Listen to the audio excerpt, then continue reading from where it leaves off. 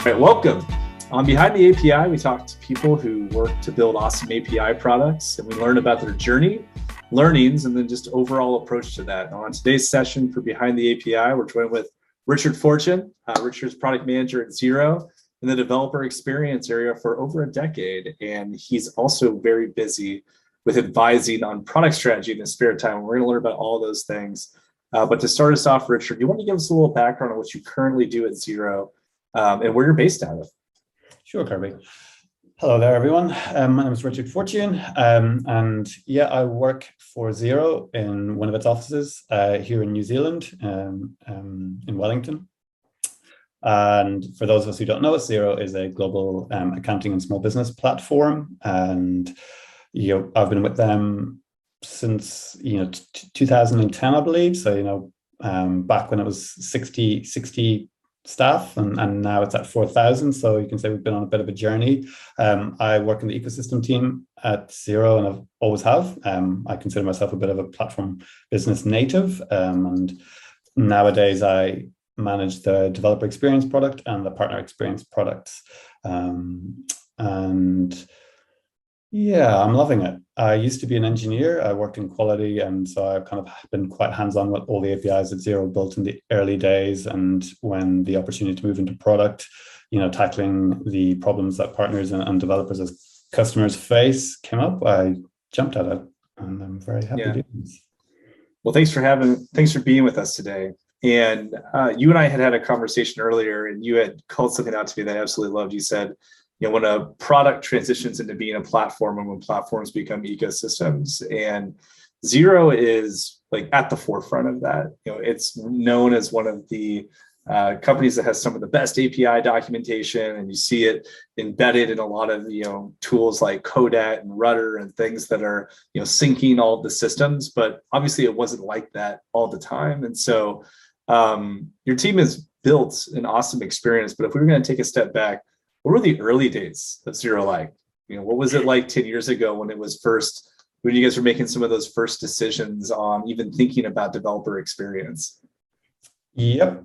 Back in the early days, we had, Rod, the Xero founder, who was quite a visionary. He saw the opportunity in moving, the ledger to the cloud, and at the same time, very early in Xero's life, kicked off the API team, and there were just three of us to begin with. And it's quite a shallow team to take on such responsibility. And so in the early days, we were winging it like any other startup. I believe that the original developer who created our APIs and kind of set that pattern that we followed with, did that kind of as a hack project to the side, and then was moved off to another problem space. And so we inherited this thing. And as hilarious as things are in startup world, we even inverted the rest verbs. And so I don't know if anyone notices that we've got those back to front before there was real rigor over this thing. And that was not fantastic developer experience. So, in the early days, we were very hands-on with our developers, speaking to them so regularly because many of them are based in New Zealand, seeing the opportunity and connecting with Xero. And so we're very, very happy to meet with us in person, to meet with our product leader at the time, Tony Rule, and really grow together with us. And so that was the early stages. We felt like we were enabling others, and we just felt like we were doing as much as we could to expose the value of Xero to others. And so at that point in time, we were just laying down, the infra we thought others needed. Probably of note back then is that API first wasn't really a thing. And so we were duplicating that core capability that Xero had, which is an enormous anti-pattern, something that we're all very well aware of nowadays. But what it meant was, even just working with developers 10 years ago, they would see something available in the UI and go, hey, why can't I get this via your API? And we're like, well, funny story, all that logic is embedded in the front end, and we don't have access to that via our APIs. And they were like, well, what are APIs? So so back in those days, it was a lot of education and advocacy and growing together. And, something I've been reflecting on, more recently is that, you kind of forget how much you've forgotten. And I think that's very much the case here. Back in those early days, none of the very firm patterns that exist today were around. And, the world is a better place for it, and sure, it's stuff we'll cover today, Kirby, and what that API landscape looks like and how it's improved. So whenever you had that first core chunk of customers and they were providing you feedback and it was a team of three, when did it switch to where the company started saying like, wow, we're getting a lot of good feedback here? Was there an inflection point where it kind of went from feeling like startup and a hack project and, Richard's wearing all of the hats with the other two team members to like, wow, we've got a full team here, or this is becoming part of our go-to-market strategy? What was kind of like when the wind shifted? I think, yeah, it's a really interesting question because we were kind of building. So for the first 5 years, I think we were just enabling growth. It was a moat enabler for Xero. Our CEO really saw that. And so that buy-in existed. So mainly the priority was which internal or which product capabilities did we want to externalize? And so, and like I said, because we were on this divergent path where we were replicating core experience, that's what we were doing. We're going, hey, look, our customers are telling us they want access to invoices or they want to be able to do this. The flip side to it was Xero has always been a kind of a part of its go-to-market has been around partnership. We partnered with accountants very early on, and that was a USP for us. And so partnership was very core to our DNA. And so looking at that partnership drove a lot of the decisions in what we prioritize as a set of APIs. And quite often, the developers we were working with were employees of SaaS companies or founders of SaaS companies. It was less the grassroots kind of developer, very tech savvy developers that are kind of foraging throughout the world today, leveraging opportunities. Back then, it was more people that saw an absolute gap or a gap related to what they already wanted to do. And fintech is a standout kind of platform opportunity. I think that's kind of presenting itself as very true when you look at all the big kind of platforms out there.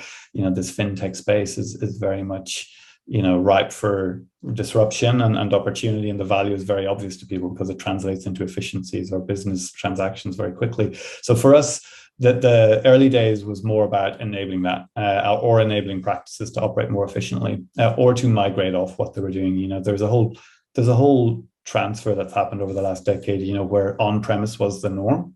And so people had to get off the cloud. And so as that, or getting onto the cloud, sorry. So as that was happening, our APIs enable that, whether it was mass migration or new opportunities to be exposed. A standout company that comes to mind is a point of sale app that's built out of New Zealand called Vend. They were a very early partner with us. Our current EGM, Nick Holsworth, was, their number 2 employee, coincidentally. And they've grown up with us and then have become their own breakaway success. And I think exited to, it's at Lightspeed for like 400 million, 2 years ago or so. So, not bad. Yeah. And it never felt like we enabled that. It felt like it was a partnership. And, and I think that's always been the mindset. And so when people were giving us feedback as to give us A or B, enable us to do this, it was our product managers at the time who really understood what that enablement would unlock, what kind of capabilities that would unlock, and not just for one potential partner or dev, but for many. And so that's kind of the lens we use to prioritize what got built, what didn't, or what was an emergency fix. The real challenge is when you're an API team, all the peripheral effort that needs to go into providing that as a service. So we're talking about gateways, reporting, internal and in the back of house administration, all the good stuff that means you can, expose APIs safely or have an open platform. And so those are all the things that we do in the background that people in our forums are going, we want this now, give it to us now. And we're like, yeah, no one wants to hear excuses and we don't like giving them, but that is a reality. If I think Christina was on that talk with us as well, and Pandium offer that as a service as well, the ability to manage relationships. But anyone who's trying to expose, APIs, they will inevitably either have to find someone to provide that solution for them or build it for themselves. So since you guys were at such a forefront, 10 years ago, and you're kind of building up in this space, and you're starting to talk about the auxiliary things that come with having that API. Was there one like re-architecture moment or two or 7 re-architecture moments where it said like, wow, we're growing so much, and then everyone's like, this technology is at end of life, the tech debt's too big to carry, and you get these like parallel situations going on, and then Richard's coming in from the side saying, oh yeah, we have all this internal tooling we need to build as well. Like when you're in the product management space for a growing and successful API product, when do you start to think about pre-planning that stuff, or what was kind of some of the kickers for you along the way? So the team that the API team that were kind of there at the beginning, obviously we went through some crazy times together. There was these massive growth opportunities. For instance, in the early days, we didn't have rate limiting. So essentially there wasn't the kind of controls that you needed. We've had massive migration. Xero itself migrated off Rackspace. I can't remember what year it was, but moved over to AWS, and so that in itself was this enormous, organizational shift. From the API perspective, absolutely, I would say OAuth 1 was an enormous migration led by a standout PM who's now gone to Atlassian, Adam Moore.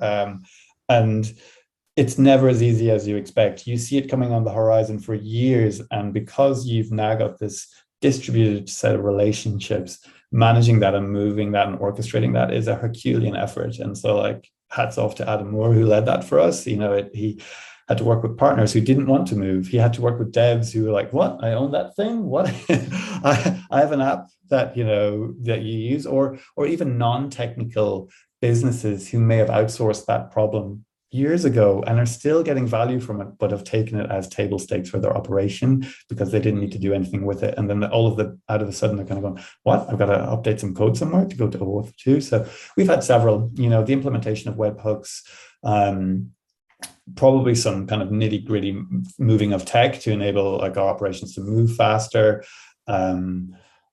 But I think all of that experience in the early days has really informed how I look at the horizon as a product manager for Xero. So, probably more in line with your question, we definitely look a few years ahead now, way more than we used to, because you get the breathing room to think more strategically. In the early days, you're kind of like, this needs to exist and it needs to exist yesterday. Nowadays, it's like the organization, the value we're creating needs to exist and it needs to continue to exist for a decade to come. So big ones, for us would be our integration management system that was replatformed 2 years ago. I led that. And in the replatforming of that, we turned that into a platform product itself. And I mean platform product insofar as it is a product that offers a set core of capabilities, but anyone in Xero can build capabilities into, and it can grow. So outside of our pod, other teams can basically extend its functionality so that Xero's ability to respond to scale is horizontal, and kind of that way, then we can move out. And we have a unified UX library that we can leverage. And so that was built by another part of Xero. And this is something I refer to as platform patterns. It's like when a business creates value for itself that allows it to 10x later, that's a real platform pattern for me. And so that's what's happened with Xero's UI library. We were able to leverage that. We were able to leverage other patterns internally. And now any team at Xero can now build integration management experiences and expose them through our pod. And so our pod is it's 3 engineers. It's extremely still we're really thin in many ways. No business ever has access to all the resources it needs. You've got to be incredibly strategic in the way you plan. And just your point, the experiences we had in the early days have definitely informed how I prioritize. Because when we talk about building integration management as a platform, people are like, whoa, that's a bit, that's a heavyweight decision to make. It took 2 years, but the payoff will be into the decades. Outside of the tech itself becoming out of date, that capability will not date, and it just really sets us up for success. And as I'm leaving Xero, so I won't be around. The domain knowledge I have won't be around. So it's quite nice to know that we've codified our pattern and it's there for others to leverage. And so that's the kind of next level thinking we're kind of aiming for in our group. It's kind of like looking to the horizon and on what needs to be there, because, companies grow up, people move on, but you still need to have that core capability around. So for a project that, is a 2-year build, it's like a sizable investment. And it kind of gets me to, in your career, you've been able to work at Xero with external developers, you're kind of listening to those first communities. And now you're talking about even how to unlock 10x value inside of Xero, allowing people to use this integration platform. Mm-hmm. So before you're even writing any code on that, what are some methods that you and your team use to be as user-centric as possible and try to uncover opportunities for developer delight that, say, for example, other companies or product managers like myself could learn from, to be like, okay, we're going to be making something new here. It's going to be a big investment. How do we make it awesome? That is a great question. So our GM, Dan Young, he's very much been focused on developer delight for such a long time. He's been really embedded with our community and been quite high touch. He's kind of had some in-person events that he's really championed and a lot of dev TV and stuff like that. So we've been quite present in trying to connect with our developer community. I think when we talk in terms of developer delight, a challenge we faced is kind of resetting some of the journeys we've been on and kind of going, hey, look, it's very hard for us to do that right now, because fundamentally the delight will come when they achieve success. And so, whether, you've kind of got to get to that base level, are our APIs unlocking that success for others? And then the next level up from that, how easy is it for them to manage the relationship once they have a relationship, because that's continuing to enable success for them. And so we've kind of come through those table stakes quite reasonably, I feel. Our users might definitely will have some feedback to tell me I'm wrong on that one, but there are table stakes where they can, the relationship is functional. But more recently, we've kind of stepped back a bit. I'm starting to do a lot of system service design, to kind of go, look, really, what are the jobs to be done here? And who are the people we're trying to enable to be successful? Are they an employee? Are they a contractor? Are they a independent dev who just wants to seize the opportunity of building on Xero? Or are they a SaaS company? Blah, blah, blah. And so all those different developers' personas kind of have to be well understood. And so before we can delight, we need to step back and say, how are we making those people successful? Flip side to that is working internally at Xero and influencing the developer community inside Xero and making them aware of that opportunity when they make decisions. And so luckily enough, our CTO has done a big reset on that, and we are moving towards being an API first organization. And that way, then it makes my job a lot easier to go, when you write the decks, like we have an API catalog internally. And so when you write the docs for your APIs, if you create them in open API spec, we've got a workflow that can consume that and now create public documentation in one nice seamless workflow. So your team doesn't have to worry about how we externalize and attract devs to build on your thing. So we can kind of go like, shh, and we can reduce the time to API consumption. And so there are two ways to look at it. Is how quickly can we get new value into the hands of devs to delight them? And I don't feel like I've answered your question, but the touch points as well, we can definitely enhance those. I think I'm probably avoiding it right now because I think it's a work in progress that I can't, really speak to directly. I think it's okay, and you've acknowledged it, but we always feel we can do better. Yeah, there's something that I'm really taking away from that, in the sense that a lot of times at a company, we're breaking up the monolith, we're making microservices, and then some of those microservices will become available externally. But even in you're talking about developer delight internally, where it's like I have an internal developer community, and oftentimes I feel like there's conversations around, oh, we need a DevRel who's going to go work with all these external people, but not even kind of treating that tribe internally as their own community as well, that he's just as good at tools, just as good at documentation. And that's a really cool takeaway. Now, outside of Xero, you also do a lot of consulting, and obviously have a product mindset in that. So if a new company was going to come to you and say, hey, Richard, like we're going to launch this API product. And earlier you had mentioned about table stakes. Table stakes are changing. What used to be delightful maybe 5 years ago is now just table stakes. We think about like documentation, tools, sandbox, whatever it is. And so what are some of the things that you would say to a new startup where like, no, it's not delight, it's table stakes? And then what are some things you might recommend, or like 1 to 2 pitfalls to avoid for launching a startup launching a new API? Yeah, I guess let's assume that they're unaware that their future depends on it. So let's just say they're not a Stripe. That they are like, let's assume that, because if you're a Stripe, you're going to do whatever it takes, and you have that kind of almost codified into your culture. So let's assume it's someone who thinks their position is X, that we solve this for others. I would say dial forward 5 years, 10 years, and look at the landscape around you and say, how are you going to protect your niche, or how are you going to increase the value you can create? And I firmly believe that you're starting to see this go-to ecosystem language emerge on LinkedIn. I think that's the very beginning of the wedge to where non-technical people have an awareness of what integrations between SaaS companies really, really means. And if you're a technologist building software today, if you have the awareness to do that, you've got to look at how mature the rest of the world is going to be 5 years from now. And they'll be coming to market going, I know X, Y, and Z provide this capability. Let's speak to their tech and augment our product with that. And if you've shut the door on that now, it's going to be very costly to fix later. And it might not be, there's a lot of people just building on GraphQL for the mobile, experience, yada, yada. So it may not be. And so that may not be as much of a switch as I've experienced. But I think nonetheless, having your position very firmly addressed in your mind, who are we, what are we here to solve, and how are we going to continually solve it or grow what we're solving? You've got to look laterally. One of the things I'm hyper aware of, which we may have talked about before, is externalizing value creation. If you think about partnership as your ability to leverage others to create more value for your customers, and the partnership, you can negotiate the details of that later. The more valuable you are, obviously the power dynamic shifts. So that's less good when you're a startup, depending on what you have access to. Mm-hmm. So you're probably going to feel vulnerable to that, and you're going to feel a bit at risk. But thinking longer term and being aware of that pattern means that you can be aware of who we want to partner with today. Who do we need to partner with? Who do we definitely not need to partner with? Because just because they're a big name brand, they provide zero value to the customers we're trying to reach.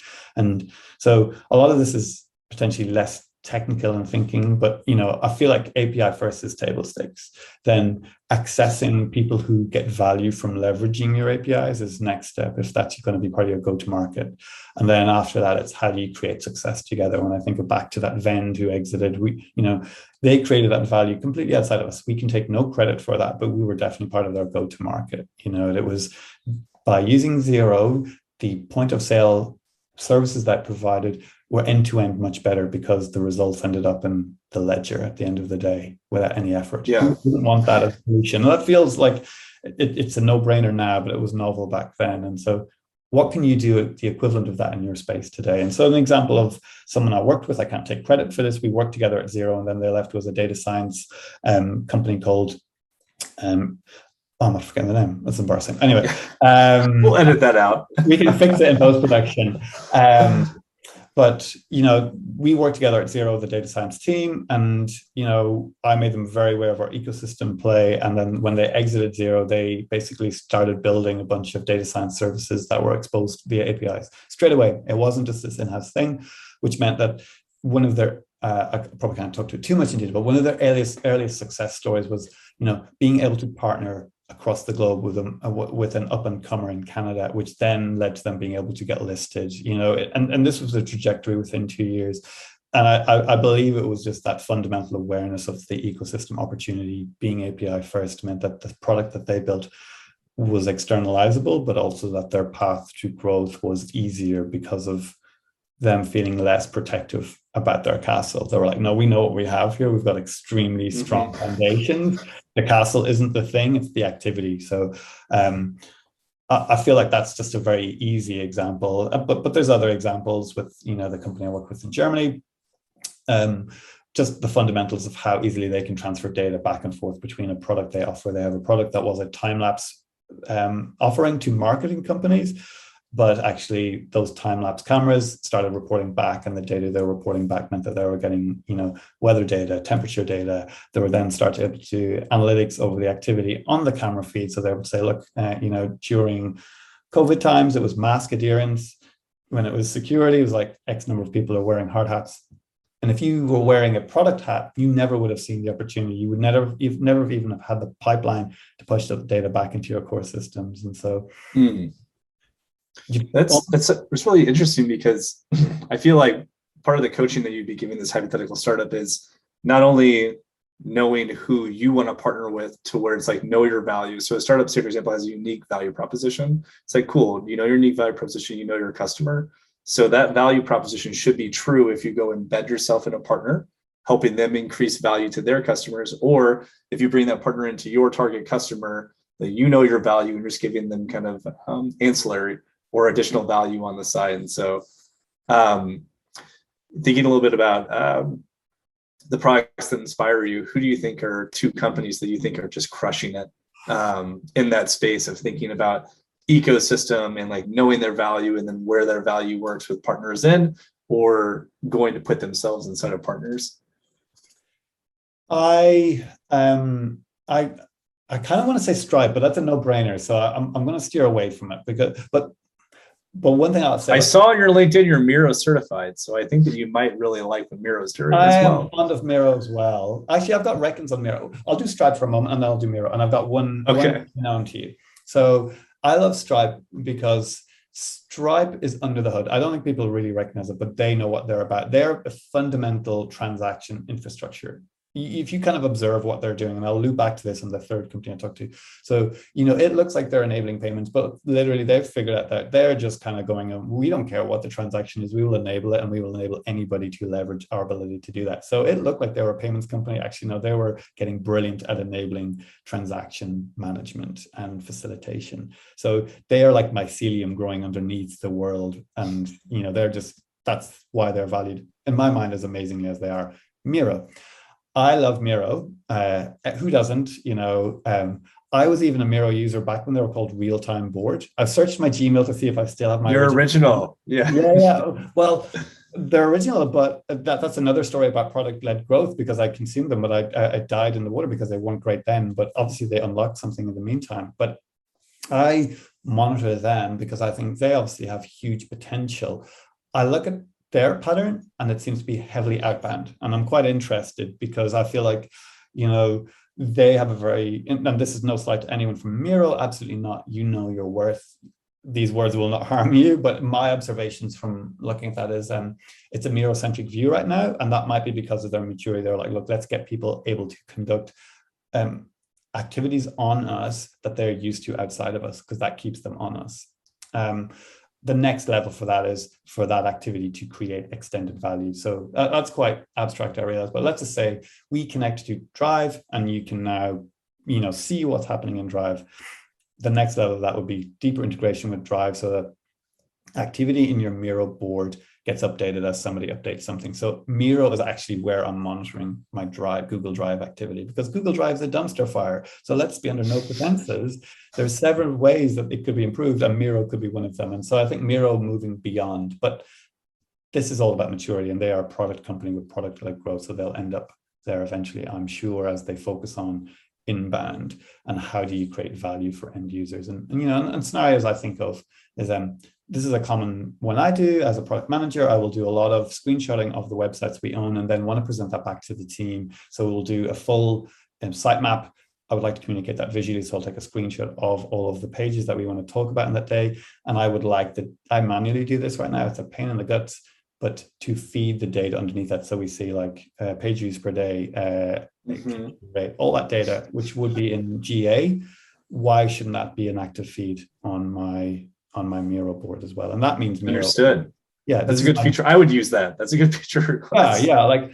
And wouldn't it be nice if we built it for them? So that's where that's the power of ecosystem on my mind. If you can get comfortable enough in your position, your moat is there, others will create that value for you. But all boats lift equally. Then at that point, you could still be a $400 million company underneath their $17 billion valuation, and they should not feel threatened by it. I think a lot about this. I feel like this wasn't my third action, but you can tell I love this stuff. I think about, I feel like Canva should purchase Notion. That is my top tip of the day.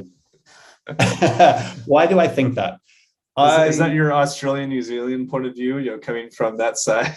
World domination from the end of the world? It's my lack of understanding of the Canva valuation. So anybody from Canva, call me out on this one. It is more, I feel like Canva is a communications tool. It is amazing. But what is the end journey for their ability to provide communications? They allow you to communicate visually and or can do more later. I feel like Notion has the data that would enrich it. So therefore, imagine if you could programmatically turn, they allow you to manage data. And that it's totally left field, I realize. But I look at the two products and feel like one is better at doing communication and the other is better at just completely allowing you to tear apart data relationships and manage that. And interestingly, both are trying to do their API plays at the moment. And so that's why I say they should marry, even though it would be Airtable may come in and try to do that as well, because what you're looking at is you're going to get all the content that you need to make the visuals is sitting in this kind of database thing. It's like, how can I then kind of marry these two together? Yeah. Ultimately, when you're just they're looking in front of it.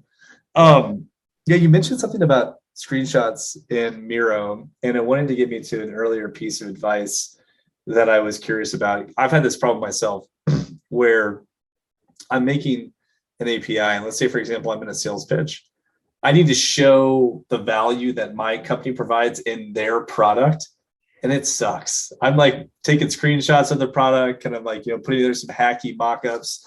How important is it for storytelling whenever you are talking about an embedded feature or trying to show somebody the future that can be enabled by some of these things? And I'm thinking a little bit about even just the Canva example that you said, is like, how could you start to explain like, hey, there's so much value that could be unlocked in the ecosystem?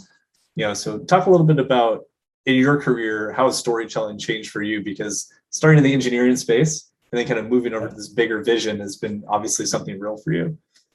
Yeah, I think, we've got a great story around that. Like, we were very engineering based. Our product leader, in the first 5, even though it shifted, but I can't remember the timeline exactly, but, we'll say the first 5, I think we were extremely engineering led. The product was very much, we were so close to what was a technical domain that it really informed everything we did. It was quite pragmatic. And I'd say at the time we were, less good at storytelling.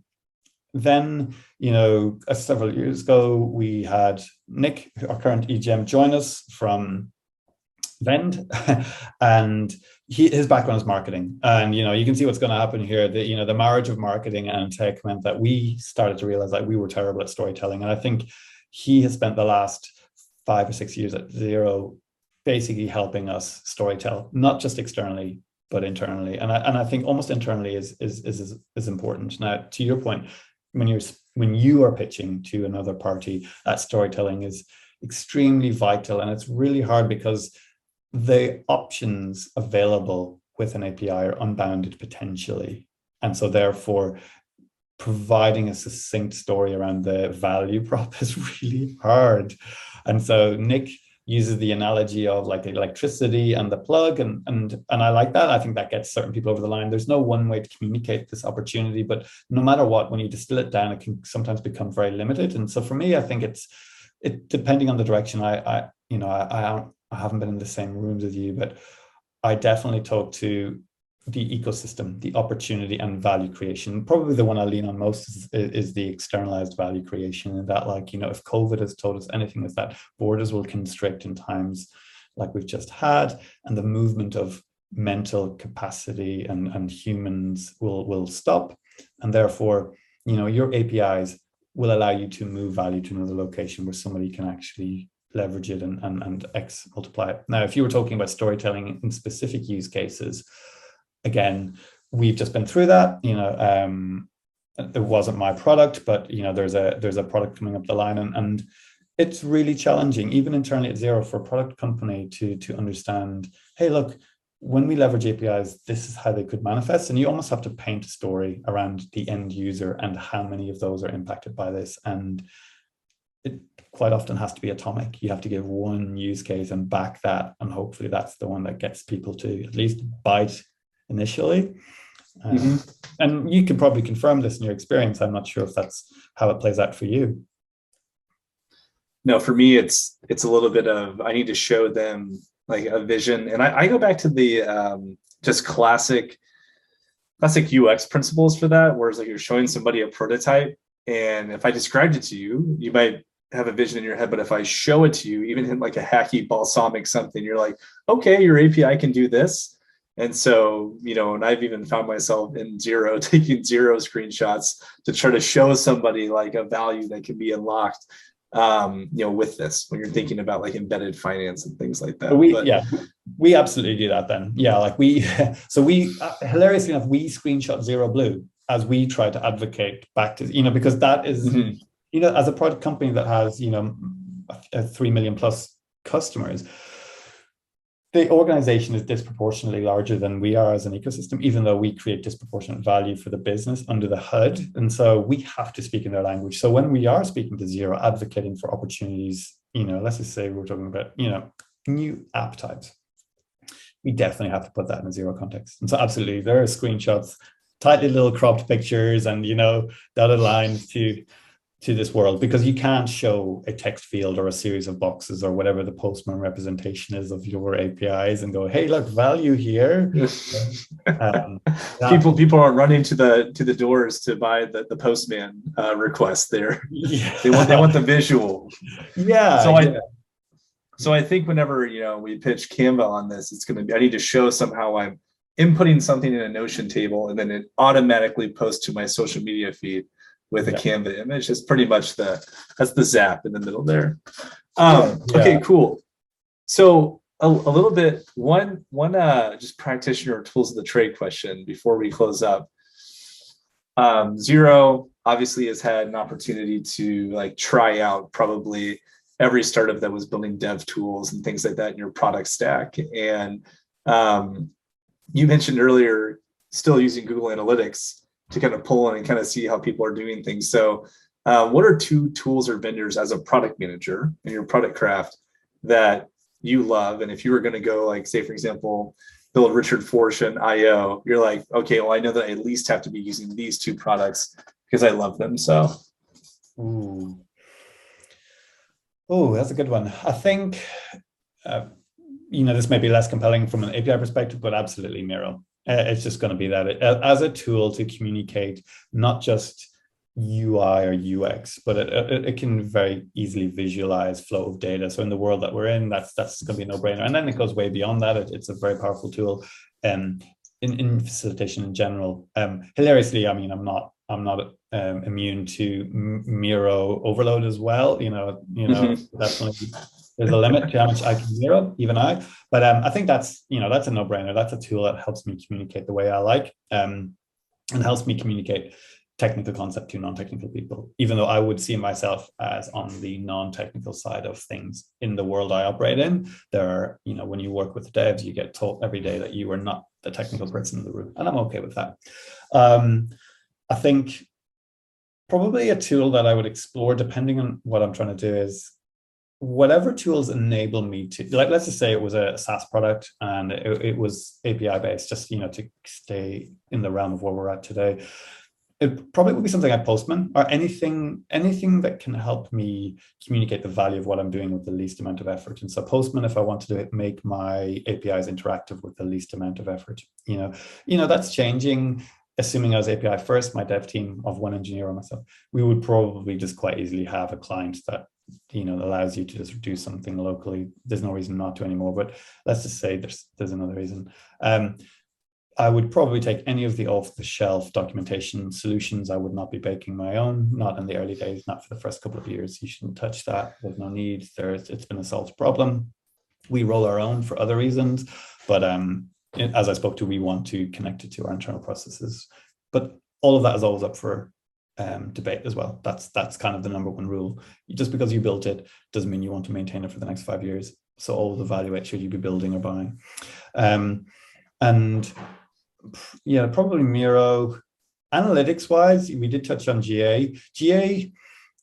I'm kind of on the fence on GA. It is useful for watching kind of marketing activity, and I'm not a marketer, so in my low calorie version of my observing, it's good enough. But I'm seeing way more powerful tools come to market now, and I kind of really like the pattern that is being set up with Mixpanel. I think that's probably the place to go to, in that its ability to kind of feed data into.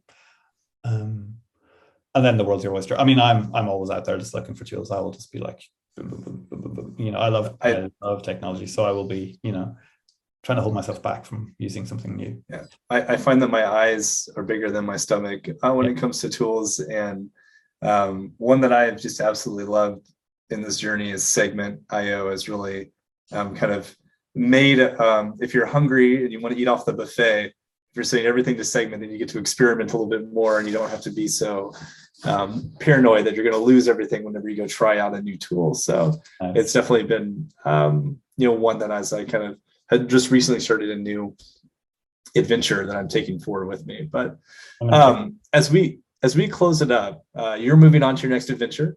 You're leaving Xero and you're making a geography move as well as a company move. I'm getting some food and tea. That's an awesome co-working space perk that you have. So in the last question, what did you learn, or like a big thing about yourself or about how you go about building products in this space that you're going to apply to the next adventure that you're going on, or adventures, as you might have multiple fun hustles going at one time? Um, Probably two things. I think when I was a quality engineer, I didn't feel like I fit there because I was way more biased towards creativity and not really having a tolerance for operating as like, hey, look, we test. It was more like, actually, how can we not test? How can we create a system that doesn't require that humans verify other humans have not made mistakes? So I think when I was an engineer, I definitely felt like, oh, I kind of belong somewhere else. Unfortunately, I had a manager who encouraged me to kind of move away from that. And even though I loved it and I was completely happy and fulfilled, moving into product had been an opportunity to explore that creativity. And in its own right, again, it is not without its limitations. Product management is the art of kind of holding yourself back. It's not the art of unbounded creativity. And so I think the lessons I've learned is kind of always revisiting what it is your why is, and not just chasing the next gig. And so, just observing back, kind of going like, look, actually, I do want to find a place I'm the best fit for. And I think, startups are the place. It's the melting pot where you get to try new stuff. There's new rules, as you said, with good reason, exploring new things, if they're a lever to help you move faster or gain traction or outpace anyone who you're trying to outpace, that's always a fun place to be. And I think probably the biggest lesson from working at Xero is, I almost didn't take the job at Xero. The interview number one, I went in, I was like, APIs. And I was, this is probably interesting. I was like, APIs. I was like, doesn't feel like it sits in front of humans much. And I was trying to move in that direction. I kind of wanted to evolve my like human-centric approach. I was like, APIs. And so I kind of bailed on that first interview. I was just like, not in a rude way. This isn't San Francisco, it's Wellington. So, there isn't like 100 opportunities out there. But I was like, look, I frankly don't think this is a perfect fit for us. But we came back around and I had skills they needed. And then it turns out, actually, I love this stuff. I am not an accountant. I have spent 12 years at Xero and know very little about the ledger, but I am very, very knowledgeable about platforms and ecosystems. And that's what I've learned, is you never know what's going to be the pathway to your passion. And ecosystems and platforms are my passion. And I mean that not because of the fiscal or business opportunity. I mean it because of the diversity of opportunity. In the same way you and I might graze for apps for leverage, I look at ecosystems and go, we haven't seen anything yet. Like this whole space is for leverage, and it's such an exciting place. And the more people you meet in this space, the more exciting stories you hear about. It's almost like startups 2.0 or iOS 2.0, except it's global in the SaaS space. So that's a long-winded answer, but hopefully it gives you a nice 360. I like how you were like, there's not enough humans in this role, and now you're talking about ecosystems that are full of humans, and the value you can unlock for all these humans. And so it's almost like when you started in this ecosystem role, it was an exponential human value versus incremental human value on kind of just doing transactional things. And so that's really cool that you've come full circle on that. And I'll be honest with you, I don't know when the penny dropped on that one, but it wasn't in the first few years. I can tell you, I'm not that. It's easy. I could be a revisionist and go, I'll see. It was from the beginning. No, absolutely not. But the penny dropped, and I remember saying that. It's like, actually, this isn't an exponential reach opportunity. And if we do this, the better we do this, the greater the reach. And that's probably the most exciting thing. And when we met in that panel, it's why platform experience is so important to me, because actually there's many participants operating in this space. And actually we've got to look at the whole picture if we're going to figure it out. Because if we look at it atomically, we end up making trade-offs and actually reduce the value, in the same ways as I imagine VCs look at their portfolios. When you're a platform operator, you're looking at, portfolio enablement without your money in at stake. But the better you are at it, the better the whole system will run, and that's it's really exciting. That's awesome. Well, I'm gonna pause this interview here, and thank you for being here today.